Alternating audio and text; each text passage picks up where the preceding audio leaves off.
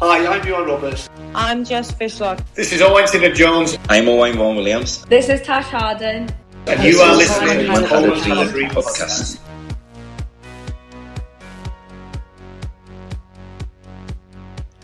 Hello, ladies and gentlemen, and welcome to another Coleman Had a Dream podcast. We are here to talk to you about the World Cup qualifiers draw. We're going to do a little bit on the Wales women as well, plus a quick roundup of the Welsh teams playing in the English leagues, as we have not talked about them for a while. I'm here as ever with Ruth. How are you, Ruth? Morning, doing all right. Continuing to hide in the Oregon Hills, which I think we're about the best as anyone can hope for at the minute.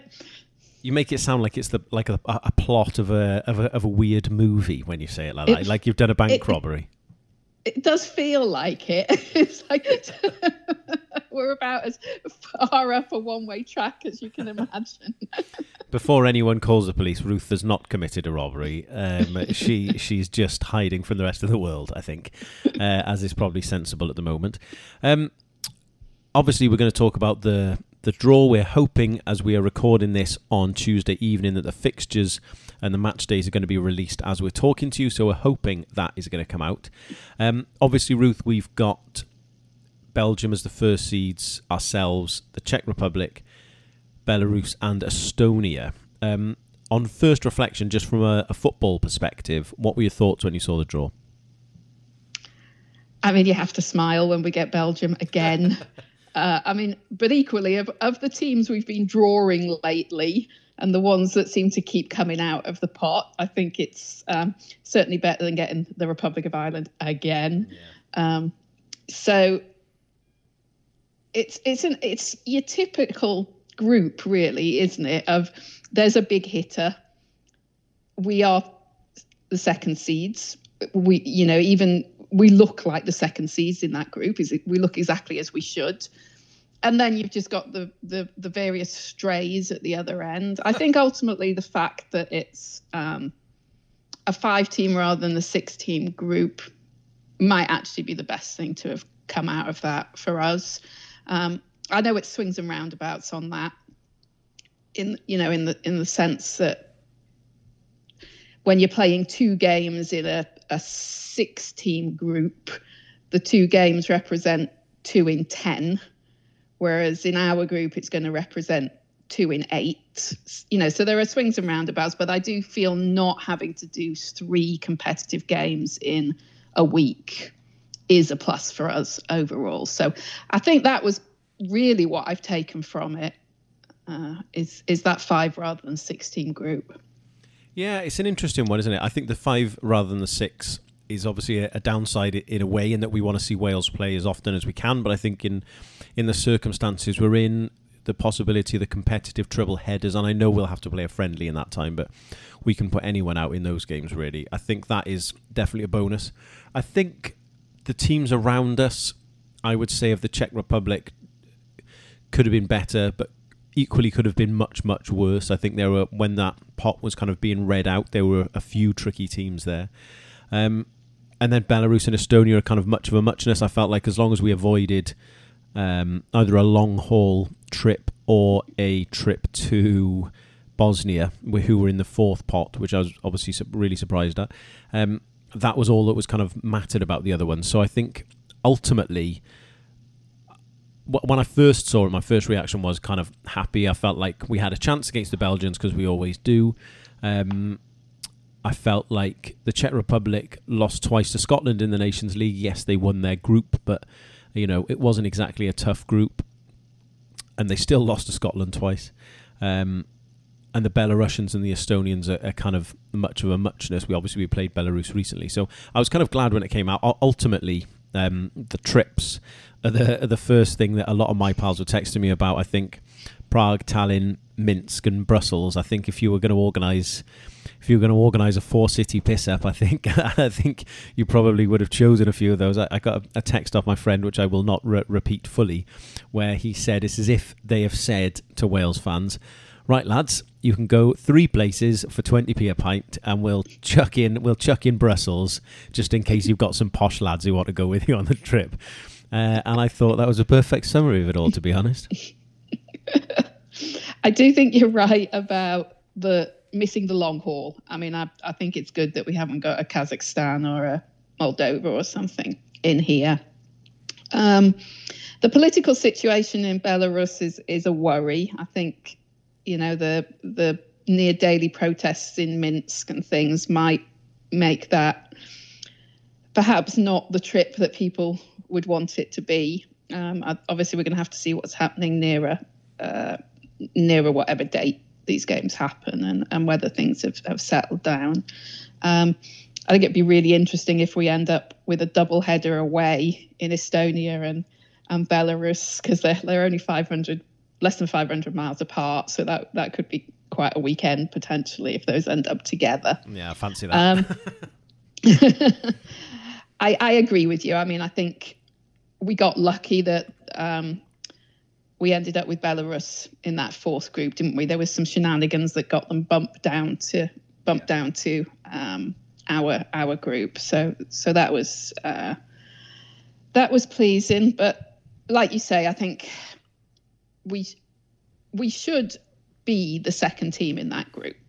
And then it's, can we do anything to make ourselves better than the second team in that group? As a little aside, one of the things I found interesting was that the Czechs have a vested interest in how we do, because they are third in line for this Nations League playoff place. So obviously we're all assuming that Belgium, Italy, Spain and France are going to qualify however they qualify, and that we and Austria are 1 and 2 for those Nation League places. But the Czechs are third in line for that place. And so they have a vested interest. If it comes to it, they have a vested interest in us being first or second in this group, along with Belgium, so that they can grab the Nations League spot. And I do find it interesting, with all the combinations that UEFA stop happening, whether it's weather or distance or politics, that they've let two teams with vested interests in each other's performances into the same group. It's interesting that as well, because I've looked at that, and I was going to say the same thing actually. I'm quite surprised that that's been allowed to happen, and I do think that is something that might change next time around. Although it may end up a situation, which is possibly why they haven't done it this way, where a lot of the groups would probably already be decided as a consequence of that once you've drawn the first pot, if that makes sense. Mm-hmm. And I guess that by the time you've chucked another variant that they decide into this, between weather, politics, Nations League, whatever else, long hauls, they said there's only allowed to be one long haul, then by the time you've done that, I think it's a bit of a jumble. What I also find interesting about what you said there is that France, Italy and Spain, the next kind of teams that are in those teams' group, don't actually hit at all in the rest of the pots. So it's interesting that Belgium, Wales and the Czech Republic are all in the same group, but France are in D, and looking at what I've got here, no one else in D was a group winner from the Nations League. No one else from C, which is Italy's, was a group winner from the Nations League, and same for Spain as well. So I did find that quite interesting, actually, that there's three of us in the same pot, but from the others, there's only one, possibly two. But by the time the two are there, you're looking at your Faroes, Gibraltars, Armenia, stuff like that. So I did find that quite interesting. Before we get too far down what I fear may be a sort of rabbit hole, I did just want to have a quick chat about the other two teams before we look at ourselves, the Czech Republic and the Belgians. Mm-hmm. Because at first, I think Belarus, I was pretty happy about that. Obviously, we beat them recently in the friendly. They didn't look too threatening in that game. But the game could be like a bit of a banana skin. They came second behind Albania in the Nations League group. And looking at their results, I'd say they're a bit inconsistent. But they tend to win or lose. They don't draw many. Equally, their kind of Euros qualifying pot was tough. They had the Dutch and the Germans in the same pot. So it's a bit tough to take much from their kind of recent form. But I do think they are a team that we may have to be a little bit more wary of than we think. It won't necessarily be an automatic 6 points, I think. I think you're right. I don't think we can ever assume there's an automatic 6 points against any of these teams, because increasingly even the lower ranked teams are very organised and very hard to break down. And you just need a couple of bounces and perhaps a referee that's not hot on the particular day, and and these can be such grinding out type games away. A cold Wednesday evening in Minsk, and it's just yuck, isn't it? It's a step up from a cold Tuesday in Stoke to a cold Wednesday in Minsk, I think. So I agree with you. I mean, you can never assume anything, and I think as football in particularly these old Soviet Union countries has become more professional and more organised and developed, that it would be silly to assume that any of these games are going to be easy ones.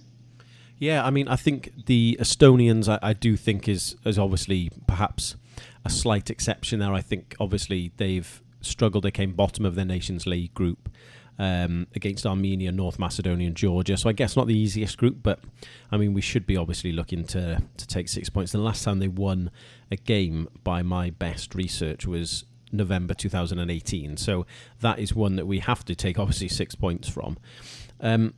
Moving up the pot to, I guess, where we kind of want to spend most of our time talking today is the Czechs. I have a great fun fact for you, and then I will stop talking. The last time that the Czech Republic drew a game was against Northern Ireland in 2016. Good grief, that is a fun fact. It is a fun fact, isn't it? Look at me being useful. I was quite happy with that when I came across that. I mean, they are quite a workmanlike side, but I would say that, especially compared to the other pot three teams, we've probably got the beating of them on our day. I would agree. I mean, they, like we've discussed, they did win their Group B Nations League, but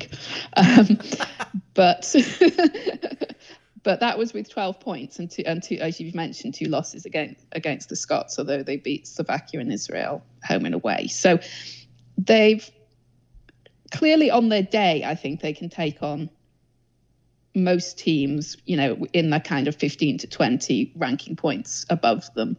And, we would only have to have a day where we have a couple of key injuries in a particular squad and suddenly we might be chasing our tail. But as you said, I think those are the key games, really, because Belgium are Belgium. And where we could win or lose our kind of position within the league, within the group, is in these Czech games, I think. They also, I was looking just from a practical point of view, they've used a lot of different venues for their games. They've played in Pilsen and Olomouc and Prague and Ostrava, all within the last few years. So I think we've all been assuming it would be a trip to Prague, but it might not necessarily be a trip to Prague. Yeah, it's an interesting one, that. I was thinking about that because you'd imagine they'd have Prague for the biggest game, which will likely be against the Belgians in terms of perhaps drawing a crowd. But it'll be interesting because I'd imagine that one of their big features of moving these around, looking at the size of the ground and obviously the percentage of the ground they have to give up to away fans, is we could be in a situation where there could be, less than 500 fans in the ground, depending on which one of those they choose. 500 Wales fans, obviously, which might be kind of part of their tactic, if you like, is to move to these slightly smaller grounds, still have a good home following, but obviously a fairly minimal away following. So I wonder if that'll be kind of part of their logic. I agree with a lot of you said about the team and what they're capable of. I think it was an interesting thing I saw about the squad as well. They've got kind of a real rotating squad. They've used quite a lot of players in the last few years. Not many kind of experienced players there. I think there's only 3 players who have more than 30 caps in the current squad. A lot of Czech-based players. And, they're not high scorers. I think the top scorers in the squad are both with 9. Krimonik and Schick, which is, I'm sure, how the Czechs pronounce it. But they do have people like Souček and Koufal, who both play for West Ham, and Vidra, of course, who plays for Burnley as their kind of main striking threat. So there is, a relative amount of depth there to an extent, obviously, which I think is interesting. But they're not kind of a flair team. They are, to an extent, very similar to us, I think. Obviously, we do have a bit more flair than them, but that kind of the grinding element to them is certainly their kind of key strength, I guess you'd say. Yeah, no, you look at how they played against Slovakia and Israel in the games that they won, and there was no kind of dominance. They just ground out 4 good victories there. Yeah, I think we were all delighted to avoid Northern Ireland, but Republic of Ireland, sorry, but I think that this fixture will be very similar to that. I think it's going to be 2 dull games. I appreciate we get to potentially go to Prague rather than Dublin again, but those 2 key games, I think, will not be crackers. I think it's safe to say. But I think the good thing is, because of what they have, I think it's the sort of thing we do tend to miss players through injury every now and again, and I feel like missing a couple of players against a team like that compared to a Norway, let's say, who have a star player or 2, I think kind of, I don't want to say bodes in our favour, but I think gives us a bit more of a safety net, I guess. Yeah, I mean, I think I would take our workman-like team over their workman-like team. Yeah. Assuming that we were missing some of our flair players, I still think we've got a better workman-like team. Yeah, no, I would agree with that. I think it's kind of a weird one, I guess. Moving on to talking about the Belgians in the same breath, but there's certainly a line of thinking there where the games against the Czech Republic kind of don't matter, really.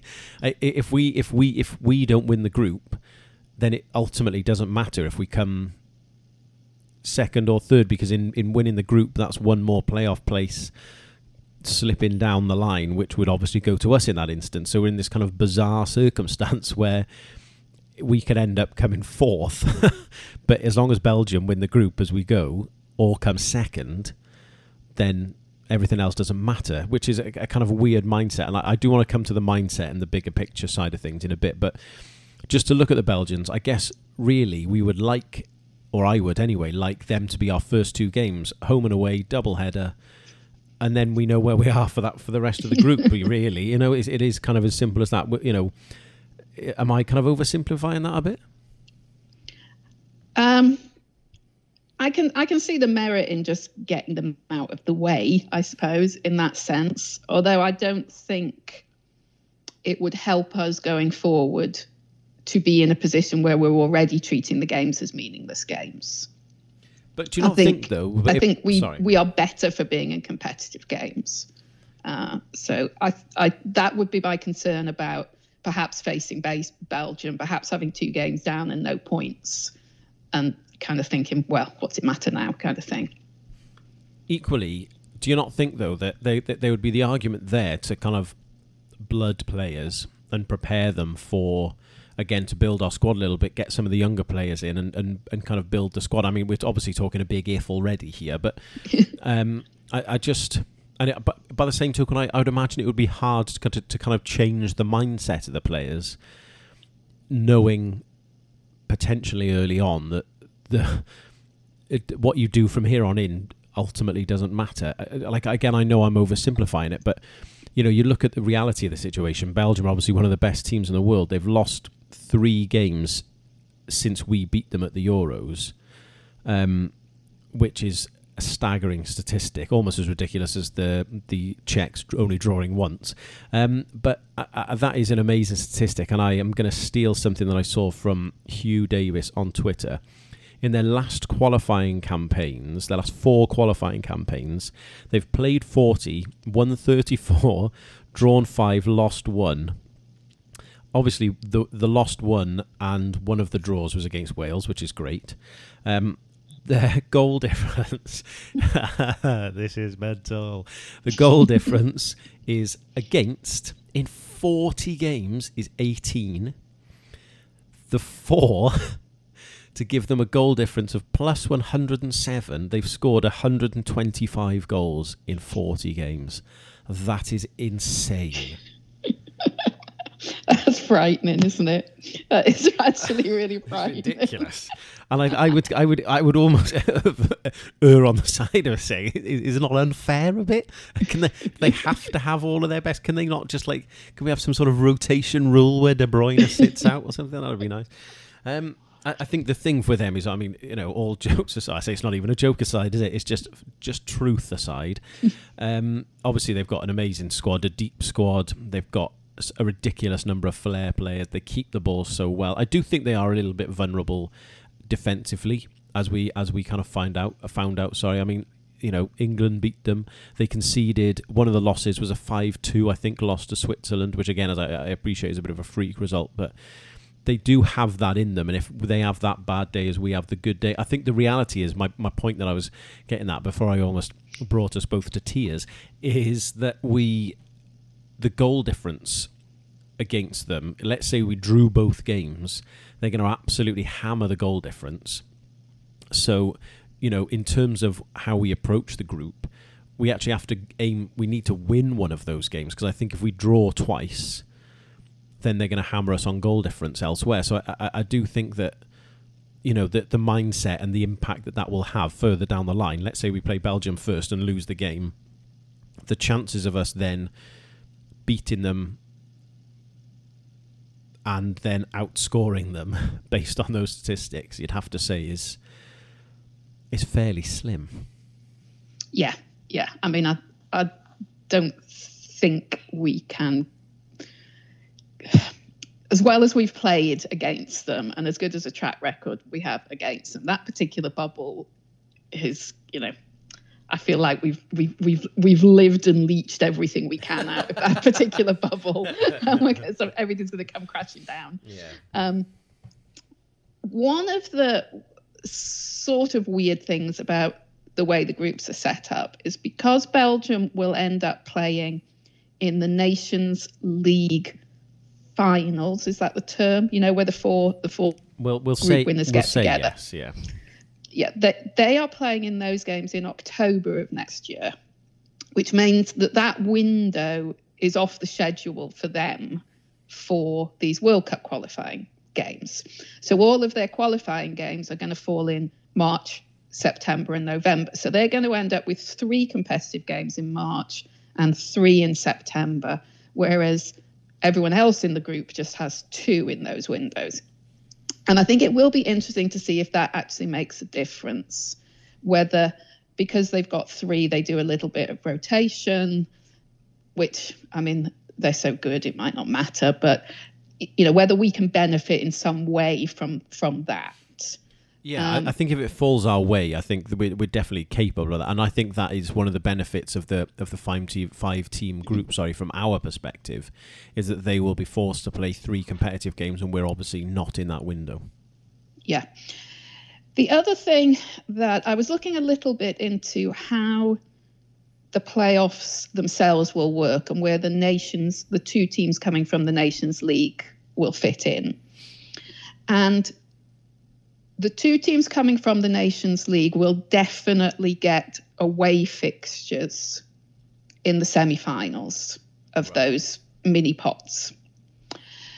So the 6 teams that will be playing at home are going to be the 6 teams that finish best out of the 10 teams that finish second in the World Cup qualifying groups. Am I making it any sense? No, I'm with you. I'm just laughing because I feel like all of us previously, the teams who came first won, the team who came second did a 2-legged qualify, and that was it. You just went to the pub, you got pissed, and you supported your team. Now you need an astrophysics degree to be able to understand how you can even qualify. Carry on. Sorry. So it is in our interest to be in the top 6 of those second place teams in the World Cup qualifying groups, because then we will get a home tie for the semi-final. It's the one advantage I can see of qualifying through the World Cup groups as opposed to qualifying through the Nations League. That's a thanks. I don't mean to sound like a dick. I just don't know. It's just such a weird scenario, isn't it? I can't put my finger on what I think the best plan is. I do just have to take one slight step backwards there, actually, because I've just seen a response to the stat on Twitter. I'm refreshing, waiting for the fixtures to hopefully turn up. And the puzzle company at 7Puzzle on Twitter has just responded to Hugh Davis's tweet about the goal difference and everything else with a very valid point.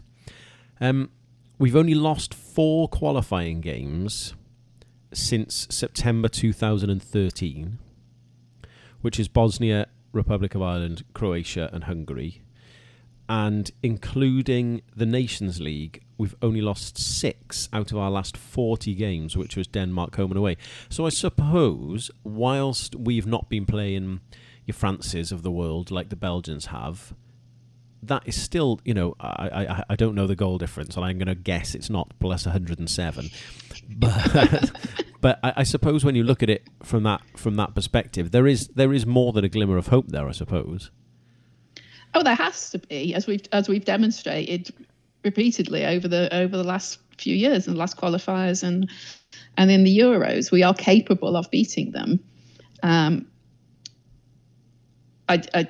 just feel like the chances of that are narrowing, and but perhaps because it is going to be in our interests to go for it in those games, maybe that will help us. The way that in the quarterfinal there was nothing to lose, and we went for it, and it worked out. Maybe if we are approaching these games like that will help.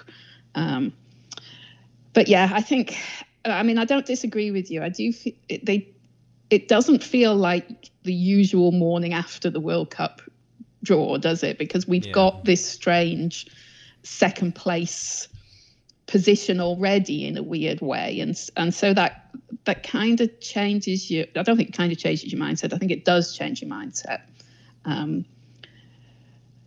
it will be really interesting actually to see how it plays out for us and for Austria. I do wonder if this might give everyone in our group, ourselves, the Belgians and the Czechs, I wonder if it may open things up and we may have quite an exciting group, again, that being the flip side of the coin, where we know we've not got to have a go at Belgium, but, realistically, we've got to have a bit of a go at them. The Czechs have got nothing to lose so long as they come third in the group. So they may have a similar sort of approach of let's go and have a go at these, give them a bit of a game and see what happens. Because the worst that can happen for them is, as long as they beat Belarus and Estonia, or in fact don't lose those games, they're likely going to come third, and with that gives them a very good chance, in fact, of getting into the playoffs anyway. Mm-hmm. So I wonder if that may kind of change the dynamic of the group in a positive way, and it kind of opens up the group. Teams having to go at each other. People don't need to be kind of workmanlike and can, I'm not saying we're going to have a load of 5-4 thrillers, but I mean, maybe kind of throw the doors open a little bit and we kind of have some sort of open attack in football, because teams know that as long as they don't lose the other 2 games, what they do against the Belgians and the Welsh, or, whichever combination of those you want, sort of doesn't matter. So I wonder if that might have a bit of an effect on the way things work. Yeah, I don't think we can ignore that. You've got 3 teams which, irrespective really of who finishes first, second and third, have the potential of getting at least a playoff place.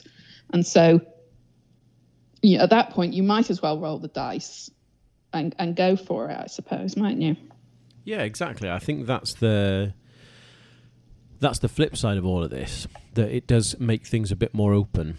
And I do think as a consequence of that, the order that we play the games in, avoiding triple headers, that sort of thing, will be a massive, massive bonus for whoever doesn't have that, because there is a chance that, I think the Belgians are guaranteed 2 triple headers. I think there's a 50-50 chance we'll have 1 and a 50-50 chance we'll have none. So in an ideal world, the Belgians get 2 double headers, we get none, and again, ideally, would play the Belgians at the end of the window where they've got a triple header. So it's that I think will probably decide how we approach those games in terms of how attacking we are and in terms of what we try and take from them. No, I think you're right. I think if we get through the March window and we've already lost 2 games to Belgium, then that may well change our perspective quite a lot. Yeah, I agree. It's it's interesting, and I say it doesn't matter. I've obviously been a bit facetious there. It does matter. I'm obviously excited. I'm looking forward to it. I'm certainly planning to go on some trips. I'm hopefully going to see if Ruth can, make that the short hop from Oregon across here. But obviously Brussels is 2 hours by car from where we live now, so that'll be great. Everything else is about a 2-hour flight away. So again, fixtures permitting, I'm hoping to get to a few of these games this year. Do you reckon I'm going to be able to twist your arm, Ruth? I think we'll just have to see what state the world's in, Dave. That is like when you were a kid and you ask your mum, can I have a packet of sweets? And she says, we'll see. Which is code for absolutely no chance, mate. To have a change of tack ever so slightly, still talking about qualifiers, but women's qualifiers, it was a bit of a heartbreaker in the end, wasn't it? The bloody Pharaohs gave us some false hope by going 1-0 up and then 1-1, and even getting to half time, I think it was 2-1. So there was still that little glimmer they could nick something. Obviously, the Northern Irish ran out 5-1 winners. I don't want to go too in depth because I'm hoping we're going to be able to do a full pod about this, but I do think it's worth mentioning. I mean, the margins are so fine for them, aren't they? And I know we say this a lot, it seems, about the women's game, but your heart just breaks with it. It's, again, just the fine margins are so tough to take. It's actually really hard to look at that table because it looks like the wrong team is in third and the wrong team is in second, doesn't it? When you just look at the numbers on the table, it looks like a typo. It just looks the wrong way around, because this idea of basically away goals deciding something just feels such an anathema in qualifying groups. And yes, everybody goes in knowing, I understand that, but there's been a lot of discussion about the relevance of away goals particularly in Champions League and other club competitions. And so to then have that as a parameter in these qualifying groups just seems a bit odd. I realise you've got to find a way to differentiate, and it's not like we weren't aware of it, but that really grates. That really hurts, actually. I don't know what the solution is. I suppose I've personally, I don't want to be a bit of a killjoy. I've always much preferred the head-to-head rule, but I think the fact that the deciding factor then of the head-to-head is away goals, I think is frankly bizarre, and I've always gone with the idea of, if it's going to be a head-to-head record, everything else then does need to come down to goal difference, because otherwise, if you're doing it on away goals on head-to-head, it becomes almost pointless. But it is what it is, and like you said, we knew what the rules were going in. I suppose we can't complain. It did seem bizarre that we were chasing results against Norway, one of the best teams around, and that was the thing that was going to qualify us, or help us qualify at least. It was a big shame, but I mean, there are, I will start with a negative in that if we are going to qualify, we can argue the toss about the rules and this, that, and the other, but we've got to put teams away when we can. And I think, say what you want about the Northern Ireland team, and credit to them, they have got, I think, something we haven't got, and that is an out-and-out goal scorer. And I was looking at the table, and I was listening to a few things that people said. Wales got 16 goals in this campaign. It's just like, oh, bloody hell, that's a lot of goals, isn't it? Also, only 6 of them were against teams that weren't the Faroe Islands. And I appreciate that they still count against the Faroe Islands, but I do think that 6 goals in the games that matter is still a slightly worrying number, and I'd have to say that that's perhaps the difference, because in that Northern Ireland away game when it was 0-0, my God, we missed some chances in that game. Yeah, I would agree. I think, we scored 7, I think, in the last World Cup qualifying games. So if you take out the 10 against Norway, we scored about the same number of goals in reality. And I do think it is the next key step, I think, in the development. We've definitely become a strong defensive side. Now we've got to work out how we can score the goals. And as you say, that's somewhat sort of killer instinct of finishing off a game when you're, say, 2-1 up, or turning a 0-0 into a 1-0 win. But it's obviously what they've been working on. And I think that the increasing number of players that are involved in the top flight women's club teams,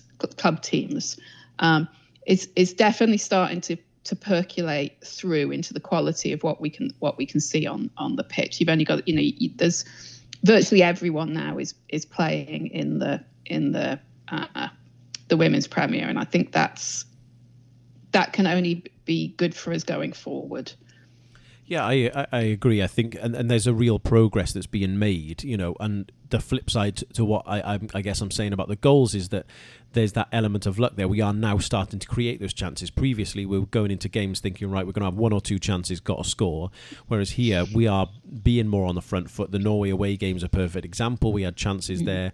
Certainly in the home game, we also had chances as well that we should have scored.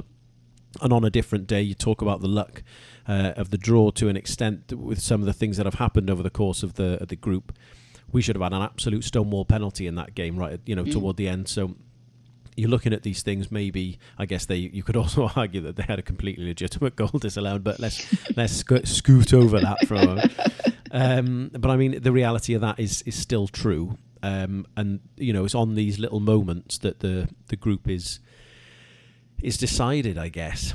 And I think the ultimate thing to take from this is that women's football in Wales is massively, massively, massively progressing. And we've gone from it being, let's call a spade, a minority sport. And I think even that could have been a generous term not too long ago, to now it is part of the national footballing conversation. When we started doing this podcast, we weren't talking about women's football. We got into it quite quick, but we weren't talking about it. The Edge FOF BBC podcast is talking about it. The players are all over social media doing interviews on S4C, BBC Wales. Their faces are on the BBC Sport website. I remember when Jess Fishlock got her 100th cap, or broke the record perhaps for being the most capped Welsh player. It was when I was in America and I went to see a game where she played, and that was the first time I can remember seeing a Welsh women's footballer kind of on the BBC Sport website talking about her experience. And I think that has changed a lot now. And I think, yes, the England women's team is perhaps part of that. But I think we as a nation are kind of part of the Welsh women's football setup, and I think that's a huge credit to them and what they've done. And regardless of the outcome of qualifying, we all want to get there, of course, but what they have done and what this group in particular have done for women's football in Wales, I think, is almost immeasurable. Oh, I couldn't agree more with that. There was an uncomfortable pause there between I couldn't agree and more. I trying to make sure that I didn't have 2 double negatives going on. I couldn't agree with you. They've been awful. I got halfway through and thought, hang on, is he right? He's never normally right. I agree with you. Yeah, I said it. I actually said it out loud. Right. Anyway, sorry, moving on. I do think that the progress that you're seeing on and off the field, the media coverage, the representation, women commentating on the men's team and vice versa. And, I know Helen Ward has done some of the punditry for BBC Radio Wales, for example.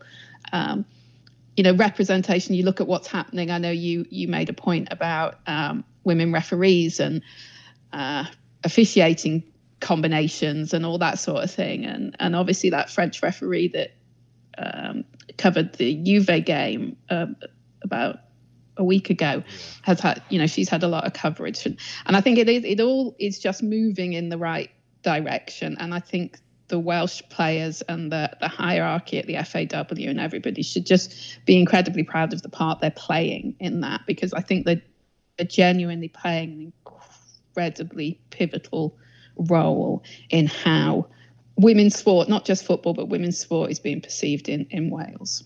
Yeah, I couldn't agree more. And I think the fact that we've, again, forcing the conversation about having access to watching the games, that's something that hasn't happened, probably ever before. And I appreciate, we're in a new world with the internet and all that sort of, I sound like a nana. But we are in a new world in that sense where, you can normally watch anything you want to watch. And I think that, again, the pressure from fans, people are doing things to kind of draw attention to it. And I know Penny went to Belarus. I think she was the only fan in Belarus, the only Wales fan in Belarus. So there are people who are doing things to draw attention to women's football as well. And I think it's having a big galvanising effect on it. And I've mentioned this before. I know a friend of mine has never really been interested in women's football, but is watching every game now. He's bought his daughter a full kit. So it is having an impact. It is changing things. And I know, as I say, we want to qualify, but I guess that there's also some bigger picture impacts to all of this, which I think is really, really important to note. I am assuming you haven't got anything. Oh, I did want to say, sorry, my last question to you was, silly question even perhaps, but how important is it, do you think, that Helen Ward, Jess Fishlock and Tash Harden are staying for another campaign? I think they're vital. I think the leadership that they're providing for what's obviously an increasingly younger squad, that's really important. And I think there's some tone setting through their professionalism, which it's important for the younger players to experience. And I think it's clearly so important to them still, their involvement with Cymru, that I want that to rub off. I wouldn't want to lose that. Yeah, I think a lot of that kind of, when we say older generation, they're not even that old, but I think Jess Fishlock in particular, I think she showed in that Belarus game what she's really capable of. I thought she was outstanding. She looks like she's got a fitness and a sharpness back. I thought she was I thought she was the best player on the pitch by a mile. And when you're reminded of what these sort of players are capable of, you'd never want to lose them. And Tash Harding's work rate and her ability to sniff out a goal. And I know Helen Ward has obviously not played as much as she probably would have liked recently. She's in a difficult position in terms of Watford and what she can do and play at the moment, COVID wise. So I know there's a lot going on there, but even if these people aren't playing, I think just to have their presence around the squad, their importance to the squad, their importance to the country, the outward perception that people see when they see these players, I just think they're so important. And even if they didn't get a minute, which I don't think would happen, of course, but even if they didn't get a minute between them in that campaign, upcoming campaign, I still think their involvement would be vital either way.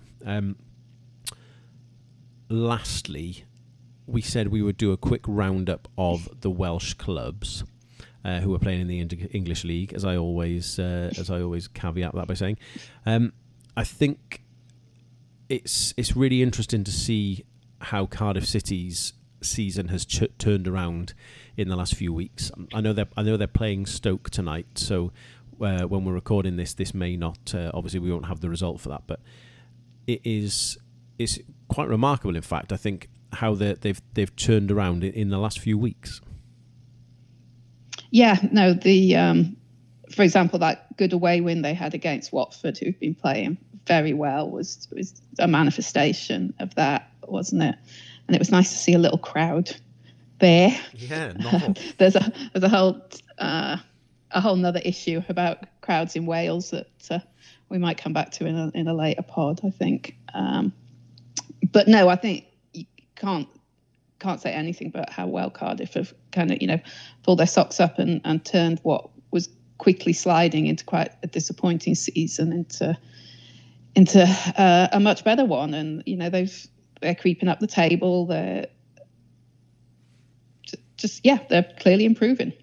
And all whilst Kiefer Moore is scoring goals, which is great, which is great for everyone. It looks like Harry Harris is, for the time being at least, kind of kept concerns about his job to one side, which I think is important. I think it would have been, I obviously don't watch Cardiff very often, but I do think that he has done a good job. And I think what he did at the end of the last season can't be forgotten. And yes, he's obviously had a bit of a blip at the start of this season, but I think it would be harsh on him to lose his job after what he did last year. And they're not far off the playoffs. Let's not forget this is a long old season in the Championship. There's still a hell of a lot of games to play, and moreover, there's the South Wales derby to come. So that will, I'm sure that will be on the forefront of everyone's mind. And you never know. There, you win that game, it's a big swing against Swansea, who are in fourth in the league. Everything kind of bunches up and gets a little bit closer. Obviously, to mention the Swans there, I said they are fourth in the league, playing well from what I've seen, if not slightly pragmatically at times. Andre Ayew is really looking like their key man, though, isn't he? He is. I think it's just an indication of the competitiveness of that league, isn't it? Genuinely, any team can take on any other team, and on a given Saturday, they'll get a win. I think it's something like only 4 or 5 points separating the top 8 or 9 teams in the division at the minute. They bounced back with a good win against Luton after that defeat away in Middlesbrough. So they're kind of it's interesting. There's no overly consistent team in that league. I mean, I'm not sure we're going to get a runaway leader as we've seen in some years. But it's so competitive and such entertaining football. Agree with you. Ayew is obviously key. From a Welsh perspective, it's great to see Connor Roberts back at the top of his game.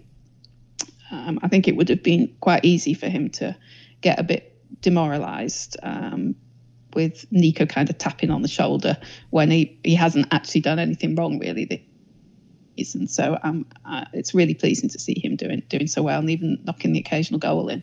Yeah, I agree. I mean, his header the other day against Sammy Amiobi, who, as I know as a Newcastle fan, is not very good at football, but is at least 12 foot tall. It was an incredible leap to beat him in the air. I would maybe slightly disagree with you about the runaway winners. I don't think there will be like a runaway winner, but I do think there will be 2 teams. Looking at the way that Bournemouth have started to pick up and play now, I do think that they'll be up there for sure. I think Swansea's most impressive thing for me is that the rate they keep selling their best players, but it not massively seeming to affect them, which is remarkable, really. And I do, as a consequence of their thin squad, I feel like that luck, if that's what you can call it, is going to run out at some point. And I just wonder if an injury to a key player, to an Andre Ayew, let's say, would kind of derail their season as a consequence. I think that's a fear, isn't it? But they seem to manage. I mean, you lose Joe Rodden, and if anything, they've looked more solid at the back since he departed for Spurs. So I think you keep having that fear that the squad size and depth is going to trip them up, and then somehow they get through that. So hopefully that's the pattern that will continue. Absolutely. I mean, my final statistic I was going to use there was that they have not, since they lost to Newport in the FL Cup, they've lost 3 times since then this season, only once at home. I said that so that I could have a segue to talk about Newport, which, as always, is seamless here on the Coleman Had a Dream podcast. The word I have written down in my notes here for Newport is outstanding. I think they've had a remarkable record. They're 1 point clear. They've got a game in hand. They've lost twice in the league all season. Every time we say something positive about Newport, something seems to go wrong. I hope we're not a jinx, but we're all thinking the same thing, aren't we? I think we're all hoping the same thing, but let's not say it. I mean, for No, me, they've clearly been playing some excellent football. And it's not even just your typical kind of Division 2 heavy football, as it were. They've actually been playing some lovely football as well, which I think they should be commended for. I think there's two things for me there. I think that, like you said there, the football they play, I think, is very good on the eye, very easy on the eye. They're scoring goals from all over, all different types of goals as a consequence of that, which I think is really impressive. You know, they're nicking goals in late wins. They're being tight at the back. The big thing for me, though, I think, is Mike Flynn. I think, you know, he was getting a lot of stick toward the end of last season. They obviously went on a bit of a bad run. Not only has he turned it around, they've been outstanding since. So I think he deserves a lot of credit for not just the way they're playing, but the players he's brought in and everything that is happening as a consequence of that. I think he's just done a fantastic job. Yeah, I have to agree. I think there was quite a lot of pressure on him over the summer and going into the start of this season. And I think he's made some brave decisions. And I think he should be commended for that. Yeah, absolutely. Moving on to another brave decision, seamlessly, was, of course, the decision by Ryan Reynolds and Rob McElhenney to buy Wrexham. Since that has kind of happened and started to go through, the Wrexham results have, I don't want to say gone through the roof, because that's a bit extreme, but the variety in results they had from before this happened to now is remarkable, really. Yeah, I mean, they're mid-table now, which is, I suppose, overall is an improvement compared to the very start of the season. But their results are a bit up and down. There have been some excellent performances. They're kind of following that adage of beating the teams that are around them. Like they recently had wins over Altrincham and Aldershot, who are a couple of other mid-table teams. And then they've also lost to Sutton and Torquay, who are starting to look like the two class teams of the division, really, to be honest. So I think that it's a positive if they can keep taking points off the teams around them and sort of build slowly up the table. But it's already looking like a consolidating season, really, isn't it? And perhaps hope to snatch a playoff place if there's some momentum in the new year. Yeah, I agree. I did a slight tweak there on what you said. They lost to Altrincham but beat Sutton. Just did I have those the wrong way around? You Sorry. Did. And someone will shout at me on Twitter otherwise. So yeah, no, I agree. I think that looking at their results, they are so up and down that, you know, a run of wins, then a couple of defeats, then they're back on the wins. I think, you know, there are not too many draws knocking around. Like you said, they drew with Bromley, but, you know, it's really interesting, I think, to look at what has changed there. And you've got to wonder what is happening there with the players and the manager, and it must be such a weird circumstance. I agree, you know, nicking a playoff place is probably the highest target at the moment, although I'd be surprised if that happened, just looking at their inconsistencies. I think, like you said, a consolidation season here, and then looking forward to what the relative riches of the new buyers can bring. I think that's obviously going to be the key thing. I know that they have talked about investing at around about 2 million. So I think, you know, that by National League standards is a huge, vast amount of money. So hopefully maybe things might pick up in January. Maybe they might pick up some new players in January. And obviously you'd imagine that there's going to be a lot of change in the summer ahead of next season. Yeah, I think, well, it's difficult to see because everything's being done at this weird distance. There's clearly impacts that we're seeing at the sort of community level. I think some of the outreach that the new owners have been doing is great. And it will be interesting to see how that is manifest more sort of explicitly at the club level as the business side of things starts to get more embedded and it's more sort of focused on the football as opposed to focused on the community side of Wrexham. So I think it's interesting times ahead. I think that's all you can say at the minute. I agree, and the fact they've bought, is it Peter Moore? Is that his name? The guy who used to be the chief exec at Liverpool. The fact that they've brought him in says a lot about what they're doing, and I agree. The outreach stuff is great. Sending gin to people, all of that stuff is, look great on the internet. It's a good headline, but I think it's got to mean something on the football pitch at the end of the day. And I think the fact that the people they're bringing in are big hitters, really, I think that says a lot about their intent and their aims. So hopefully this leads to good things for Wrexham. I think that is the end of our podcast. I don't think we've got anything else to add. I'm proudly saying that quickly, muttering it quickly, as we're less than an hour. This never happens. Okay, well, there you go, ladies and gents. That is it for this week. We've kept it under an hour, which is, certainly a trophy for us. Thank you very much for listening. We look forward to speaking with you soon. Obviously, we've got a few things hopefully lined up between now and the next Wales game, which is not until March. Hopefully a few good interviews coming up, and we'll be doing our best to keep up with any changes or developments in Welsh football. The Ryan Giggs case, the club level, and obviously, as Ruth previously mentioned, talking about whether fans can come back to Welsh football grounds soon. So keep an eye out for all of those things. Thank you for listening. Thank you for your time, Ruth. You're welcome. So say bye-bye. Say bye-bye. Like we always laugh that Ruth sounds like a 5-year-old when she says bye-bye at the end. So I'm trying to include a bye-bye in a full sentence for her so that she doesn't sound like a toddler. Anyway, I might edit that out. This is I've made myself laugh. You won't. I won't. Yeah, I've made myself laugh. So that's all that matters. Anyway, thank you for listening. Thank you for your time, Ruth. Bye-bye. Bye-bye. There you go. Have a good night. Bye-bye.